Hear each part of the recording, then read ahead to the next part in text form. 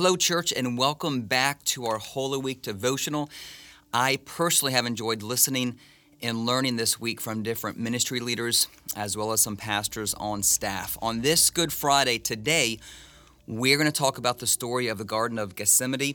This particular story is found in Matthew 26, verses 36 through 46. It is also in some of the other gospel accounts, and I'll give you just that information if you want to look at Mark, Luke, and John for that information. This particular one is Matthew 26. So let me just set this up. This is after the Last Supper that Jesus had with his disciples, and so this is right before Jesus' arrest and his trial.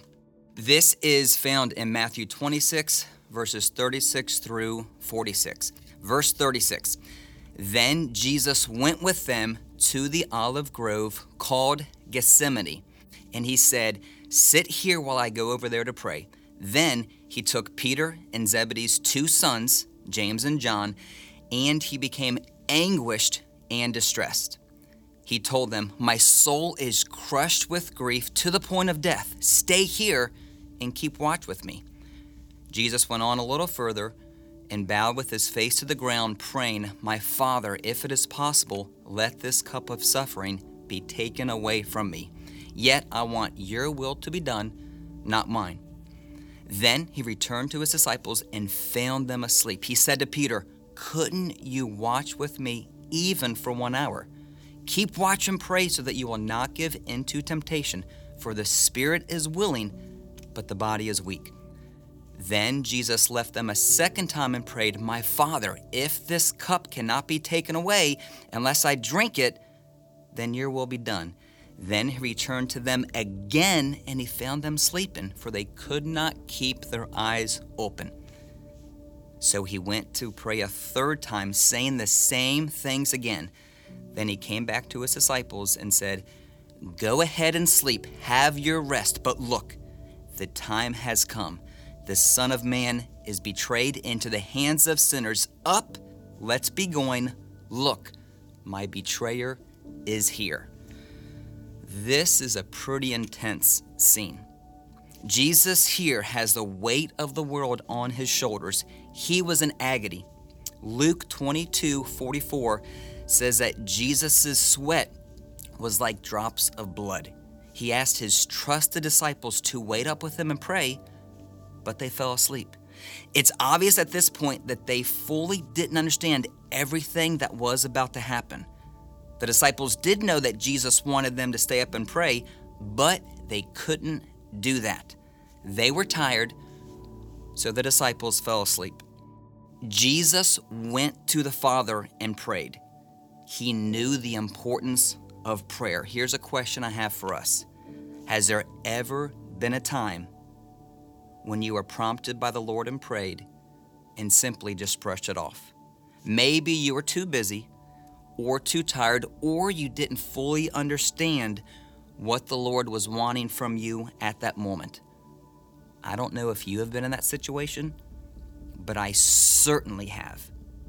The Lord put someone on my heart or brought a situation to my mind, and I just brushed it off. Either I was too busy, or I really didn't know what to do with the information the Lord had just shared with me. Then what happens to me often is a few weeks later I find out that the person I was just thinking about was sick, or they were in the hospital, or their family was going through a very tough season. Then after I find out that information, I think to myself, "Oh, Lord, oh my goodness, Lord, that is why you put them on my heart. I should have been praying for them. I can't believe my friend or someone in the church or a coworker, I can't believe that person needed me to pray." And I just went on about my day. Praying in those moments can seem like a small deal to us, but praying to the Lord in those situations is a big deal to him. God thinks this is important, so I would encourage us to adjust this in our lives and make praying when he prompts us a big deal. The Lord puts those people on our heart so we can pray for them. He does not put them on my heart or your heart just so we can brush it to the side and go on about our day. Some of the most powerful prayers that I have had are the impromptu prayers that I've had throughout my day. Scripture says that we should pray without ceasing. I don't believe that our prayers need to last 24 hours, but I do think the Lord wants His children to be an attitude or a spirit of prayer all day long. Are we open to making this a part of our lives? We should pray, yes, when the Lord prompts us to pray, and I also want us to make prayer a regular habit or a regular routine in our lives. How would our lives be different if we spent more time in the presence of the Lord? Think about that. Would we be more loving, more caring, more forgiving? Would we have the peace that we so desperately want? I think the answer is absolutely yes, we would. The Lord is calling out to us saying, my son or my precious daughter, rest here in my peace.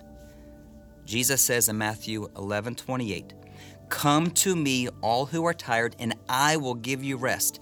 Jesus wants us to draw close to Him, and the Lord is asking us to seek His face and pray. I would encourage you to go to the Lord and rest in Him. So my two thoughts I want to leave with you.